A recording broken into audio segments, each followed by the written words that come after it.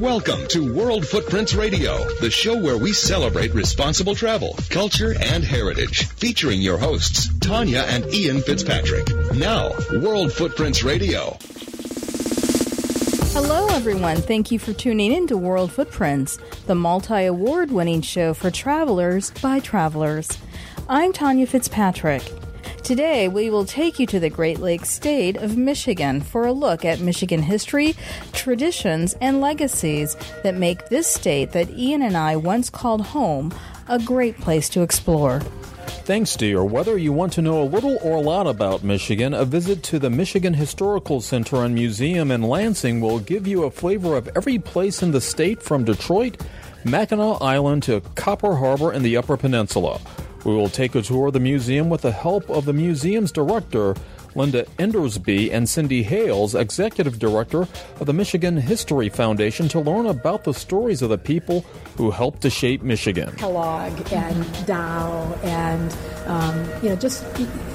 those are names that we all grew up with and that we all know and we know what they do, but to really understand Upjohn as a small neighborhood. One of Michigan's crown jewels is Mackinac Island. Since the late 19th century, the Grand Hotel has welcomed the famous from 5 presidents as well as families from all over to experience the grandeur of Michigan's most iconic building. With the world's longest porch, the Grand Hotel offers some of the most impressive views of Michigan and the Great Lakes, which define its geography. Hotel historian and concierge Bob Taggets takes us on a journey inside the rich history and traditions of the Grand Hotel. The front of the hotel was 440 feet long, and now it's 660 feet long. But the greatest myth and the most fun story about our long front porch was W. Stuart Woodfill, when he bought us out of bankruptcy, he didn't have money for advertising to promote the hotel. And there was a little ad, a little cartoon in newspapers across the country that he was fascinated with. It was called Ripley's Believe It or Not.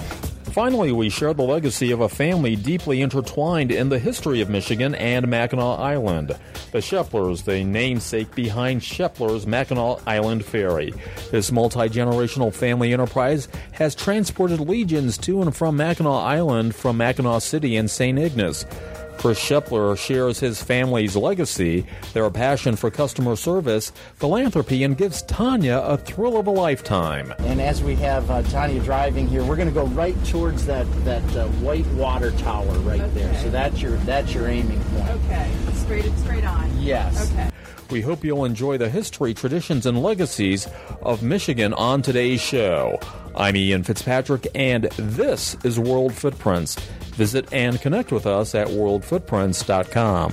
Whether you want to know a little or a lot about Michigan, a visit to the Michigan Historical Center and Museum in Lansing, Michigan, will give you a flavor of every place in the state, from Detroit and Mackinac Island to Copper Harbor in the Upper Peninsula.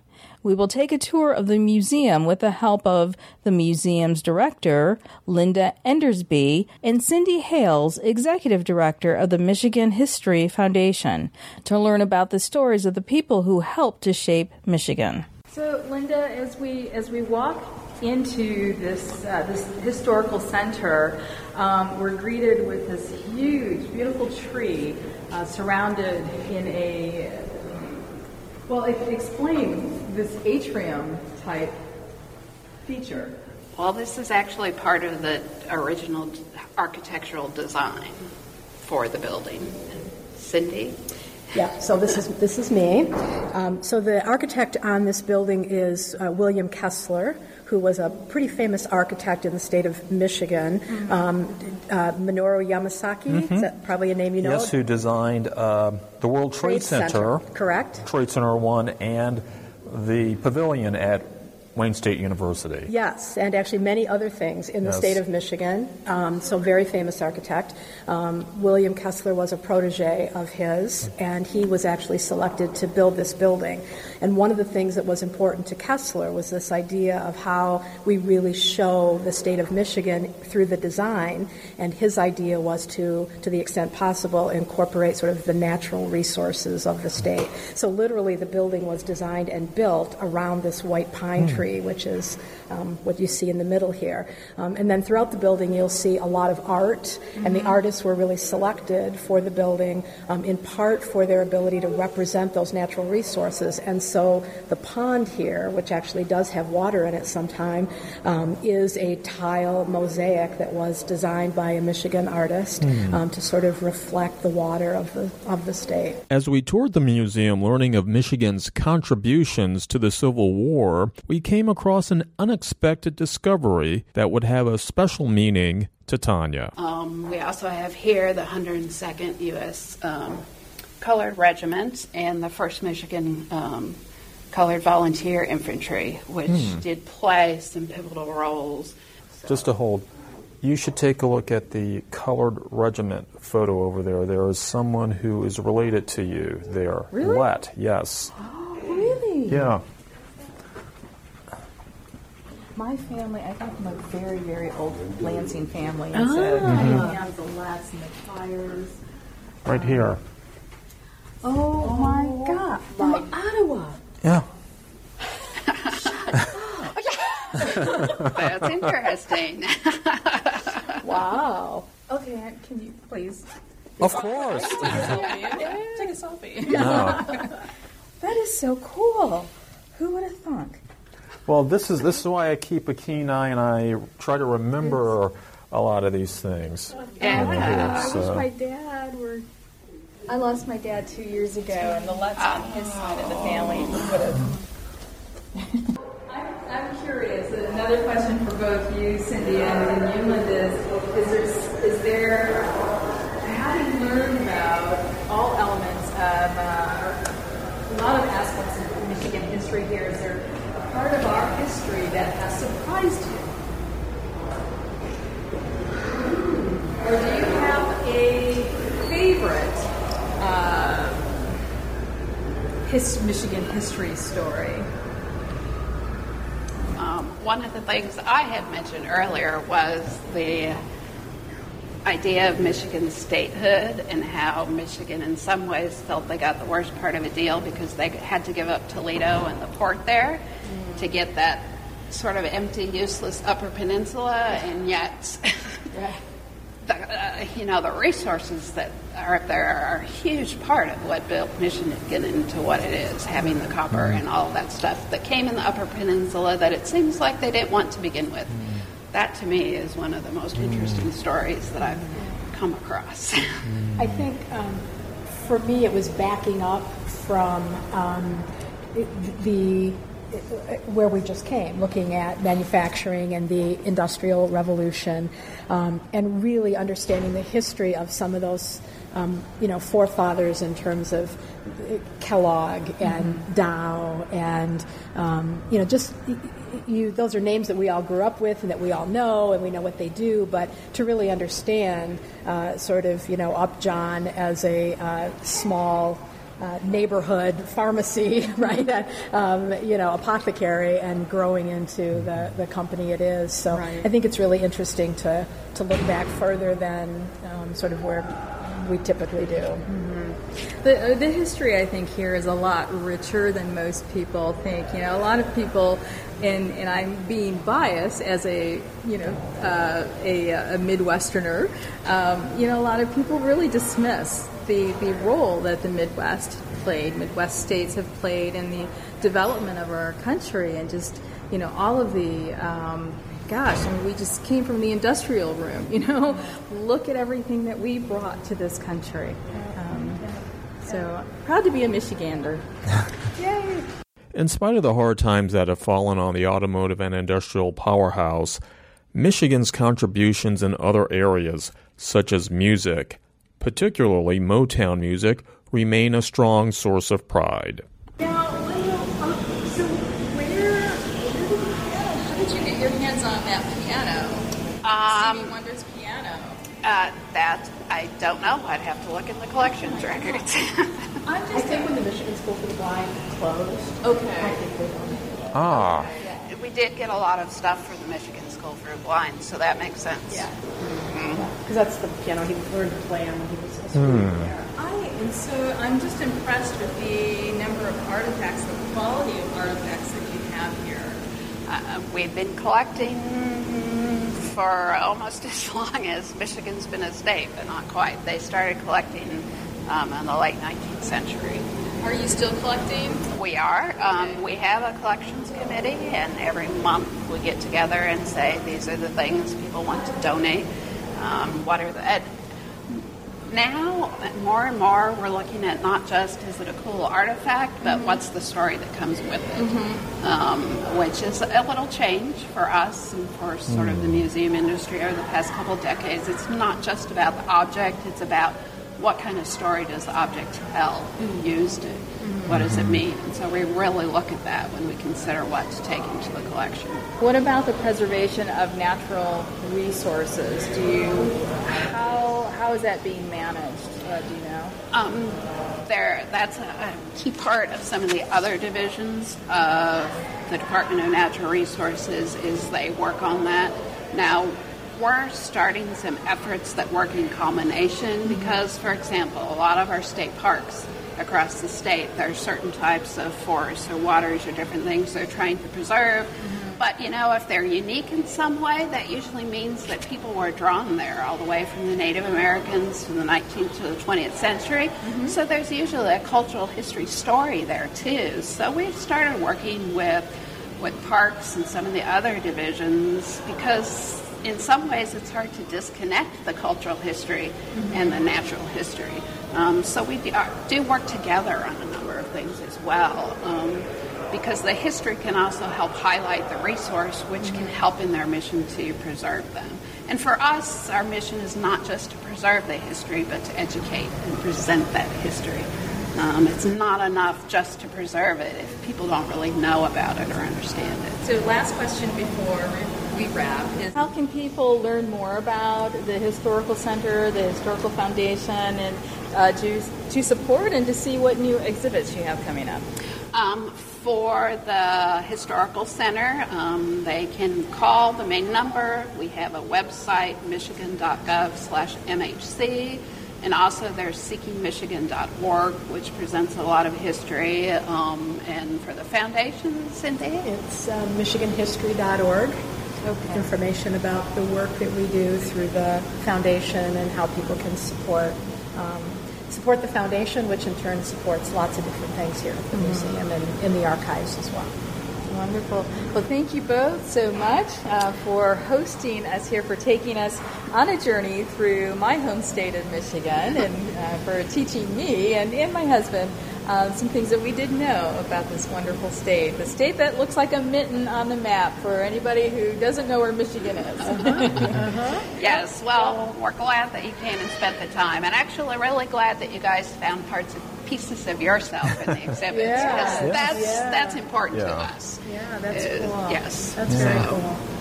Yes, I lived in Massachusetts, I lived in Boston for several years. And I will never forget being with a group of people one day, and somebody said, "Oh, where are you from?" And I said, "Oh, I'm from Michigan." So right away they said, "Oh, Detroit," because of course that's all there is in the state of Michigan, right? And I said, "No, I'm from a little town up here in the north." And somebody looked at me and went, "What are you doing?" And I go, "That's Michigan." And they went, "Really? Did you not take third grade geography?" I'm looking at no, but you have to do this. You have to do the and not see that. I know. It's not like I'm Kansas, No, Sanders from Kansas. I'm not from Kansas. Sanders from Kansas. That's right. After the break, it's off to Mackinac Island as we share the history and traditions of Michigan's iconic Grand Hotel. The front of the hotel was 440 feet long, and now it's 660 feet long. But the greatest myth and the most fun story about our long front porch was W. Stuart Woodfill, when he bought us out of bankruptcy. he didn't have money for advertising to promote the hotel.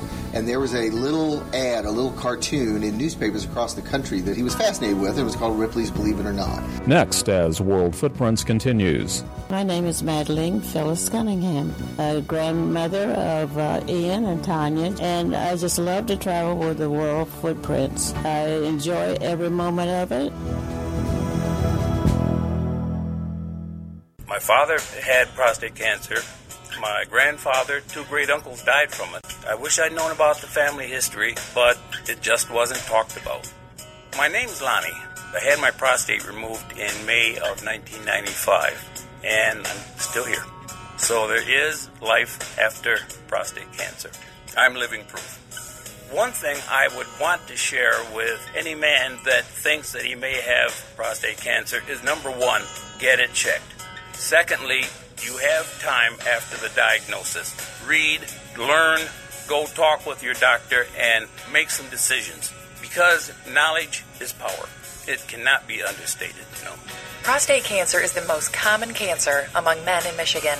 If you've been diagnosed, talk with your healthcare provider about your options and visit prostatecancerdecision.org today. Sponsored by the Michigan Department of Community Health, the Michigan Cancer Consortium, and the Michigan Association of Broadcasters. Hi, this is Juan Cunningham of the Suitcase Farmers coming at you from Lansing, Michigan, and we love listening to World Footprints Radio.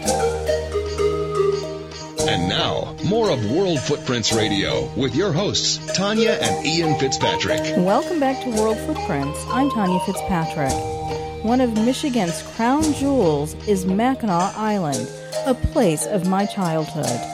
Since the late 19th century, the Grand Hotel has welcomed the famous, from presidents as well as families from all over to experience the grandeur of Michigan's most iconic building. With the world's longest porch, the Grand Hotel offers some of the most impressive views of Michigan and the Great Lakes, which define its geography. Hotel historian and concierge Bob Taggets takes us on a journey inside the rich history and traditions of the Grand Hotel. Well, I'm joined by Bob Taggets, resident historian at the Grand Hotel on Mackinac Island. Bob, thank you so much for joining us on World Footprints. It's a pleasure being here. So take us on a grand historical tour of this iconic hotel. Well, we're just a rare place in the world today. This genre of hotel, there's many of them at one time. In 1904, there was over 1,200 large wood frame hotels, big ones, 200 rooms or more. Most, or two-thirds, were built by transportation companies to get the wealthy Victorians out of the hot, dirty industrial cities for the entire summer. The rarity of this institution is this. There was over 1,200 in 04. There's 12 left standing. There's 10 open. 2 are closed. 1 we may lose. 1 we're hopefully going to keep. Of the 10 that are open and running, we're the last family-owned. We've been owned or associated with the same family since 1919. We've been owned solely by that same family since 1933. So the original owner, the gentleman who purchased it after the transportation companies, including, I think, Lake Erie State, or there were several that I read about, he's a member of the Musser family? Yeah. Yep, there was several different. There was a couple different owners after the transportation companies, but it's a tough place to make a living back then. Our season today is 6 months long, and we're closed for 6 months. Back then, the entire season was 2 months long. So to make a profit to sustain it, now if you're subsidized by transportation, it was easy to do. A young fellow came in 1919 as a simple desk clerk. Actually, he wanted to work here so bad he offered to work for free. He said, "You can feed me, house me. At the end of the season, you can pay me what you think I'm worth." And that's W. Stewart Woodfill. Worked his way up to front desk manager, managing the hotel. He had an opportunity to buy into it. He bought a third of the hotel in 1925. I don't know if he foresaw the Depression, but he wisely sold out his third ownership in 27. And the hotel went bankrupt with the Depression, and he bought us out of bankruptcy in 1933 as the only bidder, and it's been 81 years in the same family.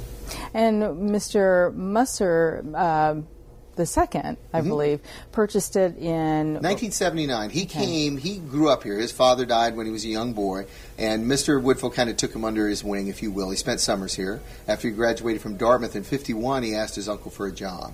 His uncle was a tough guy. He made him work all the departments of the hotel. He had to work twice the hours of any department he transferred into for the first 2 hours, so he really, really would learn the hotel business. And then he bought it from his uncle in 1979, and now Mr. Musser's son, Dan Musser, is the president and chairman of the hotel. have. Mm-hmm.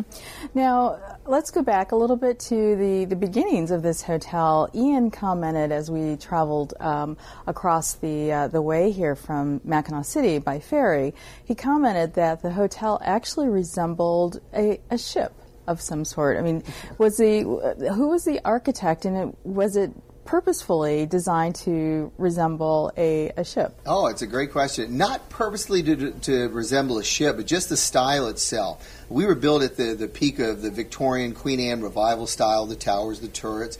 But believe it or not, our architects, Mason and Rice, and they were out of Detroit, said they wanted something to look elegant 100 years from now.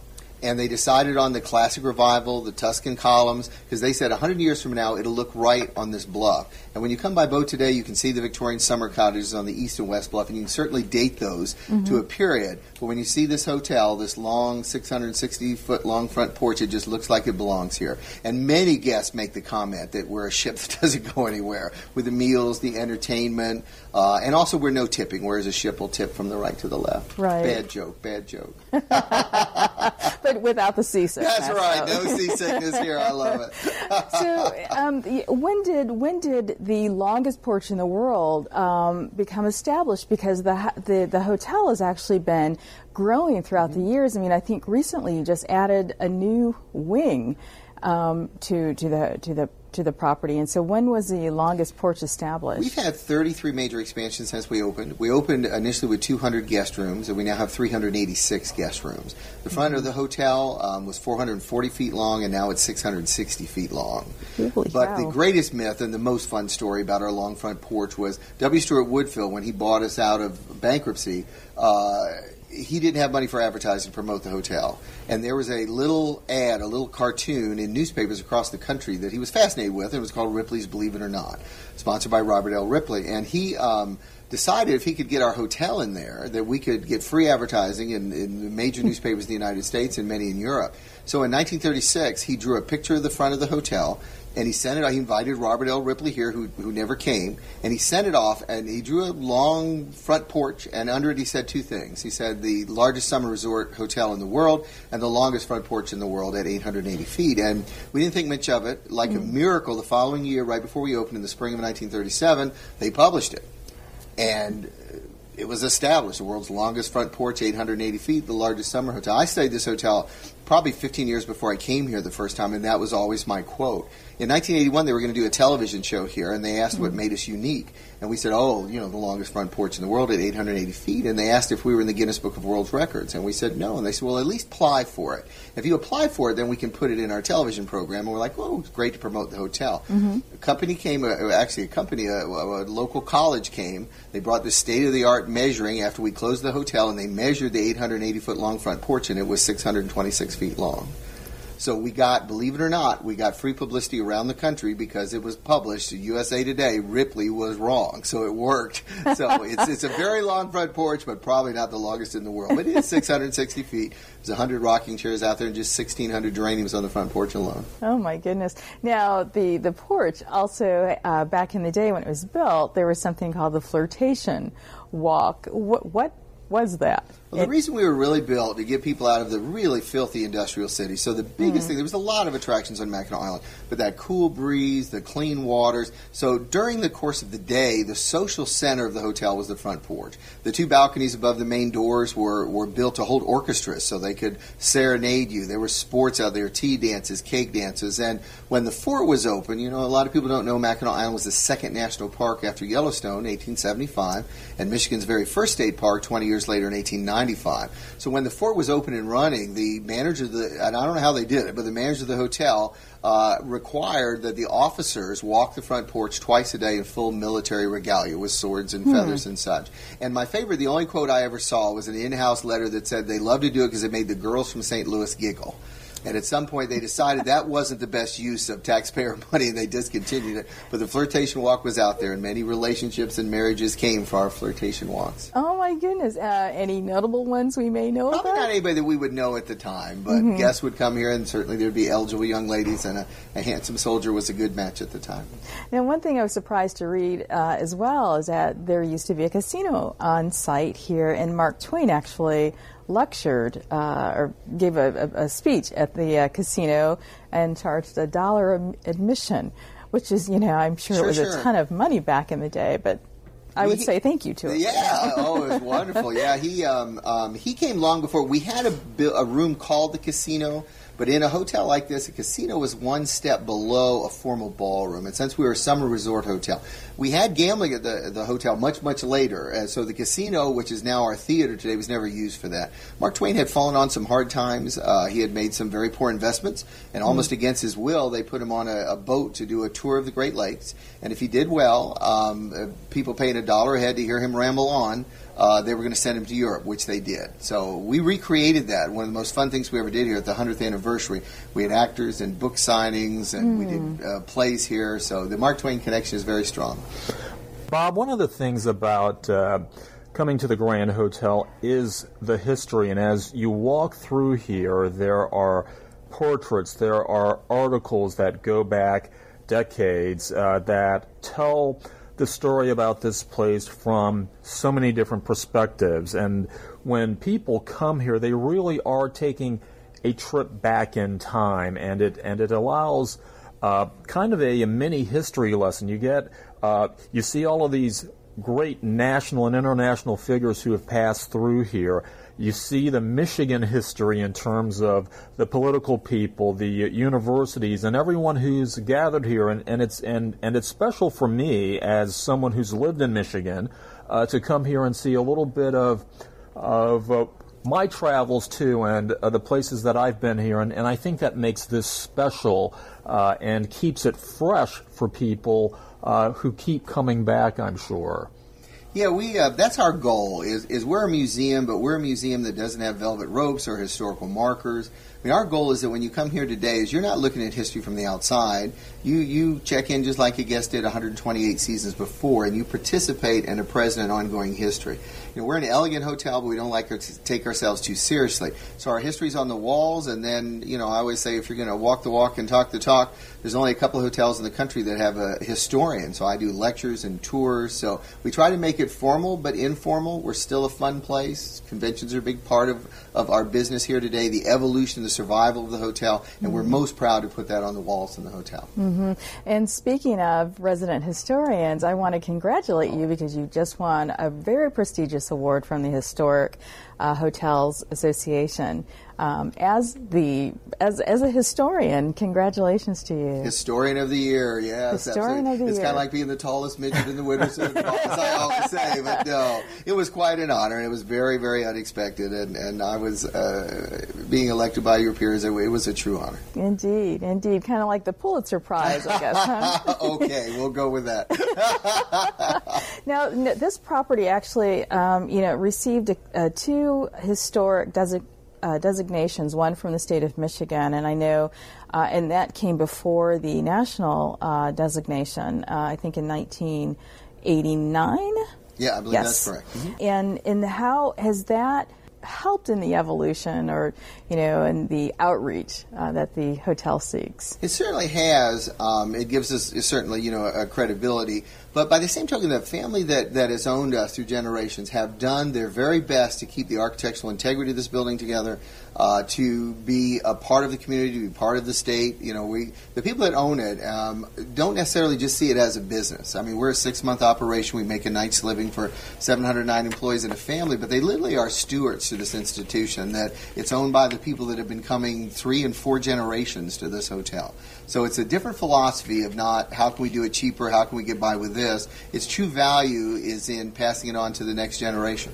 The hotel started doing something really unique, I think, in branding some of the guest rooms or labeling some of the guest rooms after first ladies. And my understanding is that you started with a lot of the contemporary first ladies versus, the older ones from the 20s and what have you.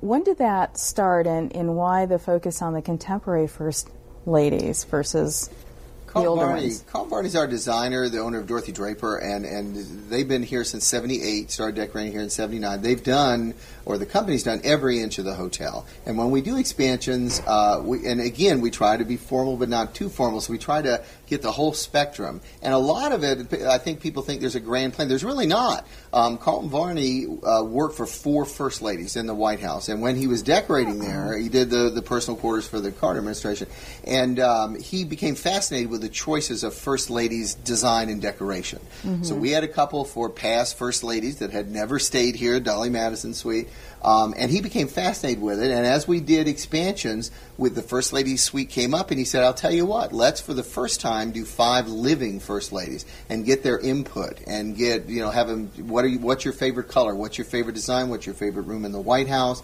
We have the White House portraits in each one from the First Ladies. And it was just an amazing collaboration to have them choose their colors, improve this chandelier over that chandelier, and they truly, truly reflect their personality. Mm-hmm.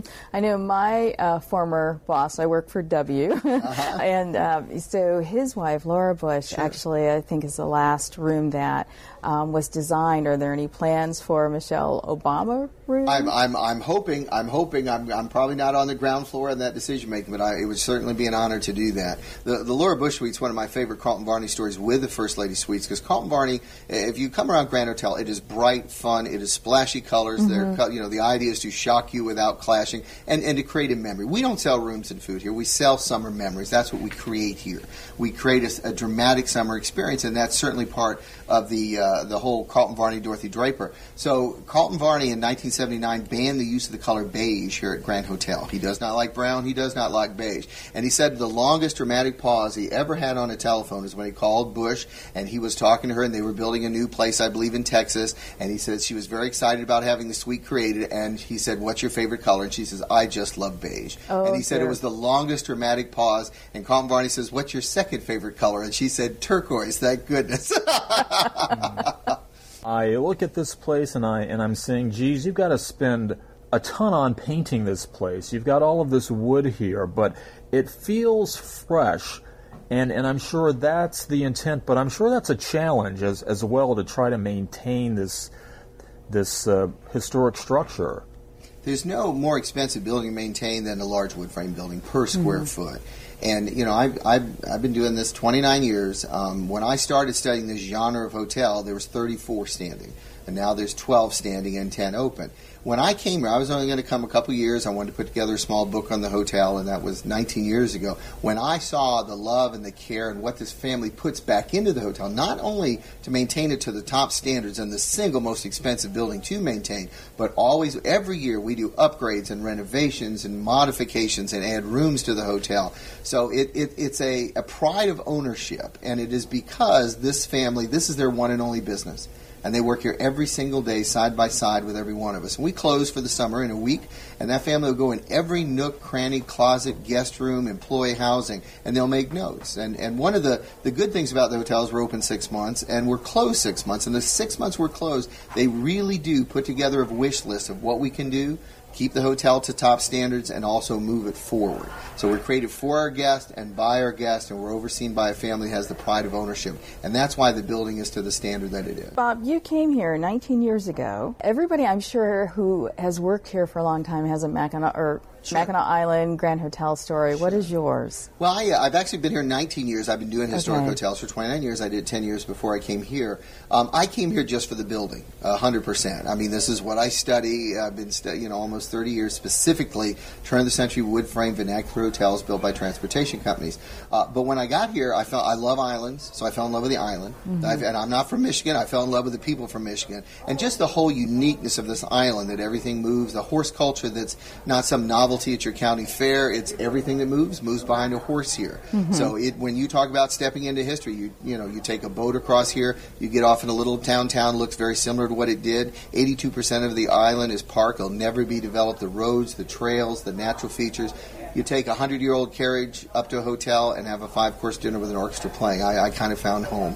Absolutely. And of course, you know, the Michigan natives, as being one myself, you know, very partial to that. Now, you know, over the years, I have to know, there have been a lot of famous people stay here, certainly, you know, the first ladies and what have you. And so if these walls could talk, what quirky, funny stories would they tell us about some of the guests who have been here? Well, there's been so many over the years, and it's a percentage who've come here. We've been luckily visited by 5 presidents since we've been here as well. We've had a couple movies made here, so we have the connection with the movies, and even some people that were in the movies, this time for keeps with Esther Williams, Xavier Cugat, Jimmy Durante. Jimmy Durante brought Jack Benny here, and then other people came kind of note. But it's the little obscure things I love the best. We have a guest registry from the late teens, early 20s, and there was a baseball guy who came here, and he said, are any baseball greats from that period in there? And I said, well, I don't know, and I don't think so, but you're welcome to look. And he found the fella that delivered the money when the Chicago Black Sox, the fixed game, was in our registry, and they found out that they were worried that he was going to talk. And they hid him out somewhere. No one knew where they hid this guy. And he was on our registry, and he stayed here. They were hiding him out because they were so afraid that he would rat him out because he carried the actual pay from the crooks to the other crooks. And so that was just a little thing like that. And then, my. You know, Frank Lloyd Wright's grandson came here, and I'm a huge Frank Lloyd Wright fan. We made the connect. We were selling a Frank Lloyd Wright Tiffany vase here. And so to have Frank Lloyd Wright's son here, or grandson here with it, was just little things like that to me are just as wonderful as the big names and the big celebrities, you know, that may come. And it's a minority of our business celebrities, but it certainly does people love hearing about it, and it gives a great credibility to the hotel. And you know, and I'm sure as a historian, you know, just having those people kind of add to the history of the place, you know, the color of the hotel has to mean something too as a historian. Is there a period in this hotel's history that really resonates with you, and the growth of the hotel or just the evolution of the hotel? Is there a period that resonates with you? There's a lot of periods that do that. What we did to survive, to keep our doors open, to me is the most fascinating part of our story. Twice we were going to be torn down. We were within months of being torn down in 1910 and 1933. World War II about killed us. Tourism dropped 90% here. The strategic importance to get the raw materials from the Sulaks, 50 miles north of here, down to the factories to build the war machines. Very few hotels, especially that have been operating for 128 seasons, can say they've never closed their doors, and we never have. I mean, during World War II, we dropped the rates down to the original rate. Original rates were $3 to $5 a night in '87. They've gone to $24 to $35 a night. We closed 2 floors of the hotel. This year, we hit a record with 709 employees. During World War II, they ran the hotel with 59 employees. July 11th, 1939 was one of the darkest days ever. We had 11 paying guests. This is peak season July here for our hotel. We had 11 paying guests, and they were served by 400 employees. And we never closed the doors. So that evolution, some of it not so pretty. During Prohibition, we didn't have a dry day in this hotel. Kept us open. We had gambling in the back of the house. We had a roulette room with a revolving wall in it. So we've done what's necessary, but we have never through, you know, when the last economic downturn happened and everybody says, oh, what are you going to do in a high-end hotel? I said, we've survived World War I, World War II, the Great Depression. This is just a little speed bump. We're the only hotel on this island. We're the only hotel on this island that actually added jobs during the economic downturn. Now, you know, speaking of kind of the dark history, I want to touch on a dark history in this country, you know, during the civil rights movements and what have you. Today, you know, we are pleasantly surprised to see a very multicultural environment with a lot of the service staff who comes from other countries, and I think, you know, I would think that they're brand ambassadors for the hotel when they go back to their countries, and it's nice to see that integration. But during, you know, the early riots, during segregation, how did the hotel, or were guests of other ethnicities welcomed here? Oh, sure. They were. We always have been, because Michigan is in general, because of the population. You know, we were built, a lot of people don't understand this, we were built for a very small group of people, with the ultra-wealthy, the mover, the shaker, the robber baron, heroes of villains, if you were, not even really for them, for their children. They were born into money, born into wealth, and they came and they stayed the whole summer season. They were here for 2 months. That was it. Many of these, I shouldn't say most, but many of these resort hotels did not evolve as travel evolved, when that very wealthy, unbridled capitalism class slowly died away, the long-term stay visitor, a middle class rose up. And there's no more dramatic place than in Michigan, with Henry Ford doubling the wage to say all of a sudden you can now afford the automobile and you travel. Many of these resorts continued catering to these wealthy long-term stays when they died out, and a middle class rose up. And when that middle class rose up, the smart people, and I'm not saying we always did it well, we've made some horrible mistakes, but to figure out that you've got to serve everybody, everybody. And that's my favorite thing today about this hotel is I think the greatest misconception within our own state is that we're a big snob and we're hugely expensive. The people who own this hotel are the most down-to-earth people there are. I mean, we're a solid 4-star hotel, and for many people in the Midwest, this is the best place, they're going to stay. And we want to not only meet but exceed their expectations. So serving everybody is really how we figured out how to make it work. And I'm sure the Hollywood influence here has really helped even beyond the state of Michigan inform people about the Grand Hotel Somewhere in Time with Christopher Reeves and Jane Seymour, one of my favorite movies, and Esther Williams movie and Jimmy Durante back in 1947, I believe. That was huge. That brought us out of the Depression. It really did. We had no earthly idea, truthfully, the power of Hollywood. And then they shot this time for keeps in 1947. They shot in the summer, shot in the winter. She turned out dozens of swimming films. We had no idea. It was released right before we opened, 1949. Literally, people beat our doors down. 1950 was the highest occupancy rate we ever had. And in 51, we started legitimately making money as a hotel. We had treaded water for so long. In fact, we had a suite on the 3rd floor for Esther Williams her whole life, named after her. We were so appreciative. She just passed away last year, and she was a wonderful lady. Somewhere in Time is the same thing. It was shot here. It didn't do well when it was released. It was released during an actor's strike. Their planned release of smaller theaters, then building to larger theaters, never really happened. It lost money. Almost as soon as it closed, the momentum picked up. And here, the Orient, when it was re-released, and this is a figure that I just am amazed at, has the second largest fan club and following of any single release movie after Gone with the Wind ever produced in the United States. Oh my goodness! Now, how did Hollywood find the hotel? The original book was titled Bid Time Return, and it was written not for us. He was a Hollywood producer in the book, and he was leaving Hollywood, and it was written for the Del Coronado, probably the most famous turn-of-the-century wood-frame hotel. And they went to do the still scenes to set up for this. And when they filmed it, the Del Coronado's right next to San Diego, the Navy base, and planes flew over, and car horns, and high wires, and they said, you know what? Is there any place in the United States where there's a big old wood frame hotel without cars? And we, of course, said, oh, pick us, pick us, pick us. So we brought him here in the dead of winter. We had a full house booked when it was filmed in 79, so we put him up at another resort. We transformed the hotel every day between 1912 and 1979. We had an unwritten policy that anybody wanted their money back, we could give it to them. And only one couple wanted their money back because of the disruption, because the majority of the people ended up in the movie, and they just loved it. So it is snowballed. This coming weekend is our Somewhere in Time weekend, and it's a full house. 2/3 of the people dress in period clothing. I mean, it's an amazing spectacle to see. That movie has touched so many people. Yes, indeed. Well, it certainly touched me. And Bob, I thank you so much for taking both Ian and I on a tour of one of my childhood favorite places. I used to come up here every summer as a kid, and so I feel like a little kid in a candy store right now, and really enjoyed just talking to you about the history. Thank you so much. It's an honor having you back. Coming up, a trip on the fast ferry from Mackinac Island back to the mainland of Michigan as we learn about the legacy of a Michigan family, the Shepler family, as Tanya takes the wheel of our ferry under the watchful eye of Chris Shepler. And as we have Tanya driving here, we're going to go right towards that white water tower right there. So that's your aiming point. Okay, straight on. Yes. Okay. Next, as World Footprints continues. My name is Joe Herscher. I am from Kankakee, Illinois, and I love traveling with World Footprints.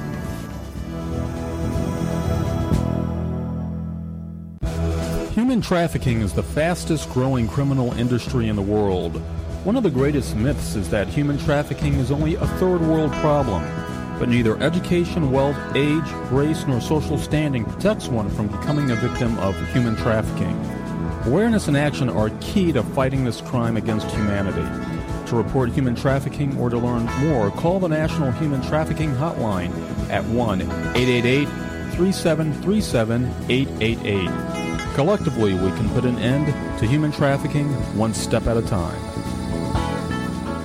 I have a dream today Hi, I'm Isaac Newton Ferris Jr., President and CEO of the King Center in Atlanta. My Uncle Martin's words still inspire us today, but his vision cannot be fully realized unless we join together to strengthen our communities through everyday acts of service to others. Honor his memory this King Day and throughout the year by volunteering in your community. This message brought to you by the Corporation for National and Community Service, the King Center, NAB, and this station.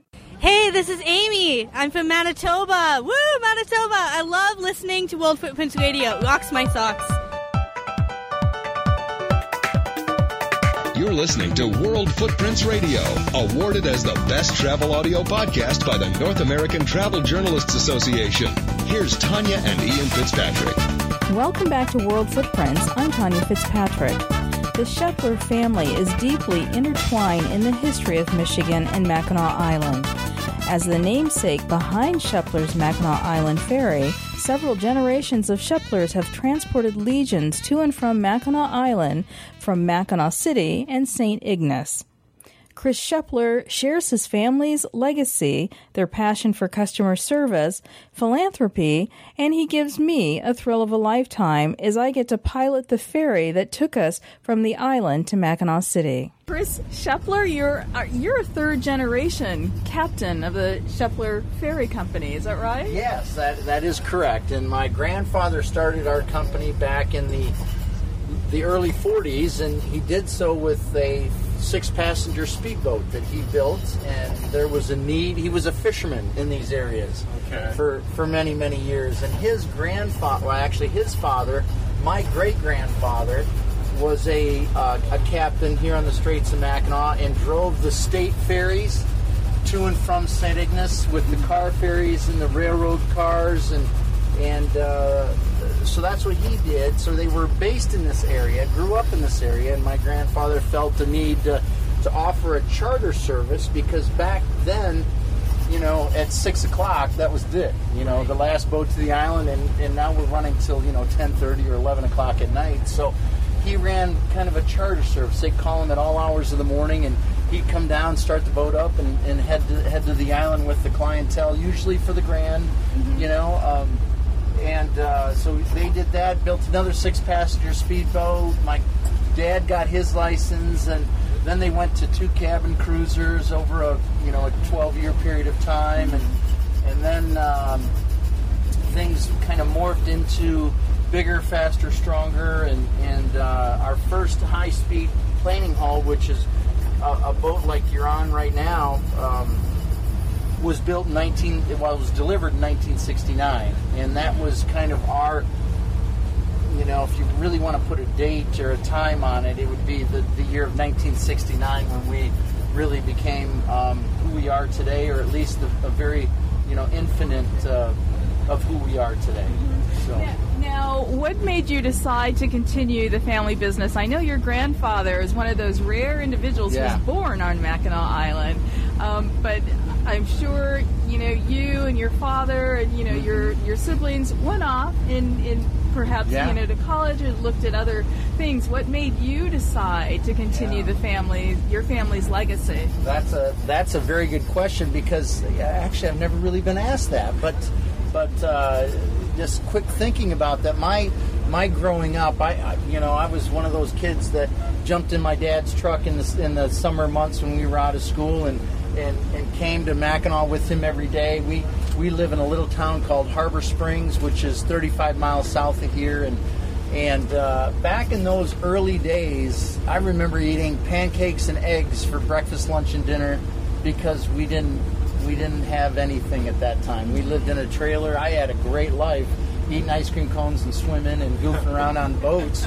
But we were just starting out, didn't have a lot going on, and I went to high school in Harbor Springs, and we moved to Harbor Springs when I was like 4, and as the business grew, we went from a rusted-out trailer that we lived into to the house that actually I own now, and bought it from my parents. And so I went to school, went to college, and then I ended up racing in the 1987 America's Cup, the sailboat race down in Australia. So I got involved with that team for 2.5 years of my life, racing all over the world for that 2.5 years, and then I continued racing professionally for another 3-4 years, again, all over the world for other people, and so that was kind of my life. So there was a time when I was not involved with the company, and once the 87 America's Cup ended, I came back to the States, got involved with a couple other programs, not America's Cup programs, but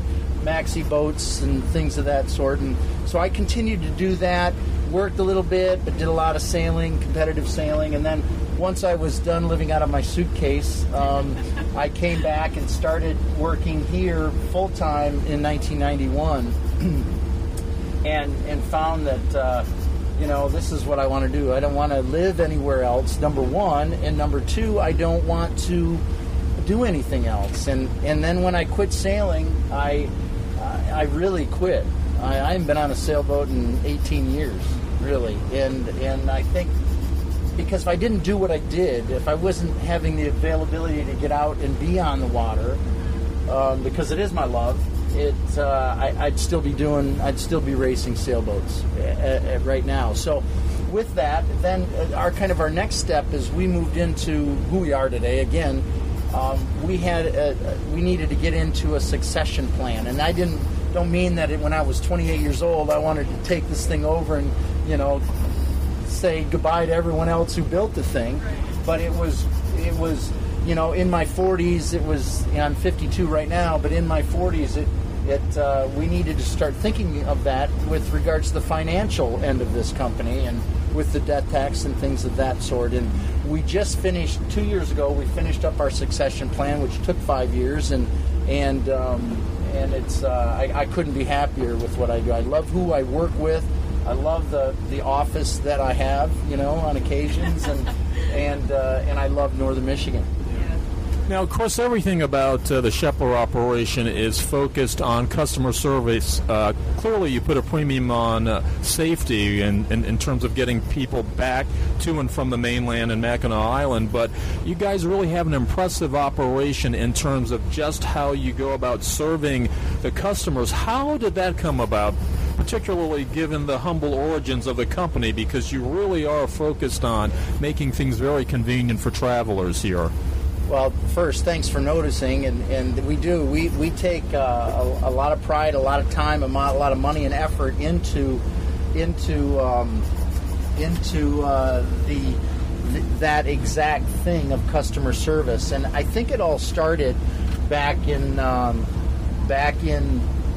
when we started to go to Disney World as a family back in the mid 70s and early 80s.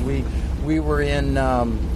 We would go down and spend, it started out 3 days, and then it was a week, and then it was 2 weeks, and then it was all of, a month after a while.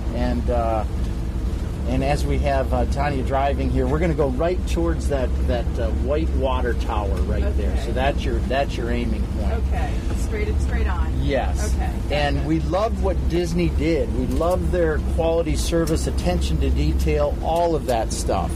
So as we found out that that's what we liked, we got into going to seminars, going to actual classes, and finding out how they did that, and implemented all of those things from hiring to the interview process, where we do our interviews. It's a little different, perhaps. We bring the cast member or potential cast member into our room that we interview, and the first thing that we do, or first thing that they know, on one side of the room is all the awards that we've won for quality service and other things, and appointments that have been made by either governors or his cabinet to one of our cast members. And then that's on one side. The other side is all of our uniforms that we have and the cost of all those uniforms. And then they're shown a 20-minute video that's very black and white in nature, as well as the content of you can't do this, you can't do this, you can't do this, but you can do this, can do this, can do this,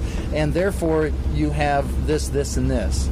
20% of our potential cast members leave when they decide, this is too much for me. And then we go into the actual interview process. And you want to take the helm over? No, unless you want to, other things you want to do, go for it. And whatever you feel comfortable with is fine with me. This is a very sensitive sensitive rudder. Yeah. And I think the sensitivity of the rudder is just due to the force. All rudders are behind a propeller, and there's a lot of water going over that rudder. And with the speed and the fact that we are planing right now, we're actually sitting on top of the water. We're drawing less water right now than when we were sitting at the dock. So she's pretty responsive. Now, Chris, for folks who have not been to the Great Lakes, these lakes are almost like seas. You have to have a great deal of respect for them, even though they are internal lakes. And as a sailor and even as a part of shuttling people back and forth on the ferries, that these waters command a great deal of respect. Absolutely, and I think on top of that, that any water should garner respect from the pilot or captain or recreationalist. Mother Nature has a very abrupt way of letting you know who's in charge at all times. So as we look at today, it's a beautiful, sunny, flat, calm day. But, it could be in an hour, you could have, things build and catch you completely by surprise, whether that be fog or whether that be a different wind direction or wind condition or wave condition. So, they're when you look at Lake Michigan, 400 miles long by 100 miles wide, there's a lot can happen in that immense area of water. Chris, this passage we're going from Mackinac Island to Mackinac City, which I believe is about a 16-minute ferry ride. You also go to St. Ignace, which is the first city opposite the Mackinac Bridge, or across the Mackinac Bridge. How long is that ferry ride? Yeah, that ferry ride's about 14 minutes, so it's just about a mile and a half shorter in distance. And the interesting thing about Mackinac City versus St. Ignace is it's a little shorter. You go along the shoreline of Mackinac, which kind of gives you a little different perspective of the island.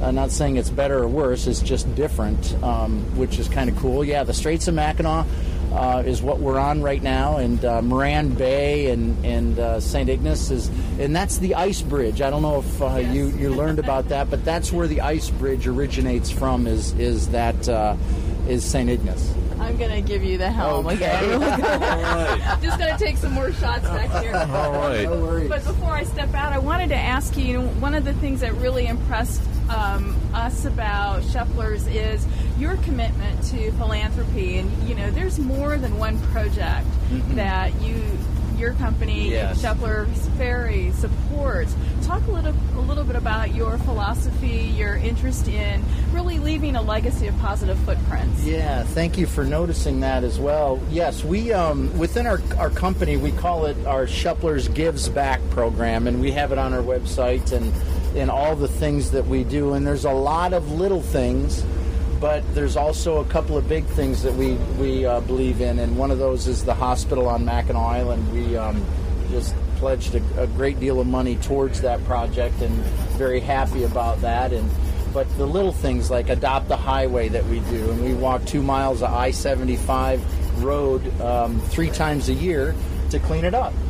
And we do little things like Alice's Lemonade, the girl that set up this foundation many years ago before she passed away due to childhood cancer, where we sell lemonade on the dock for a couple of days, and all proceeds go towards that. So those are just a couple of the things, but yes, we are, and I think it's more of, sure, the ownership of the company feels that way, but who pushes that project is our cast members, and they're vested in that 110%. Well, Chris, as we make our way into Mackinac City, we thank you so much for being with us on World Footprints, and just for sharing. This is truly beautiful, and we encourage anyone to get up here to Mackinac City and Mackinac Island and this beautiful part of Michigan just to experience life up here, up north, as we like to say. Up north, and it's perfect timing, Ian, because I need someone to blow the horn, so you got to come up here and push that little button right there. Very good, as we enter Mackinac City. Fantastic. That was a lot of fun, and dear, I must say, you're quite a captain. I do it. I tell you.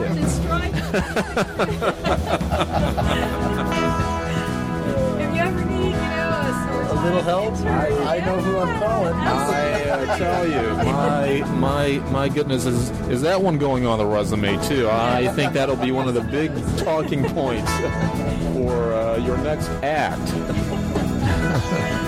All right. This was fun, Crispy. Thank you.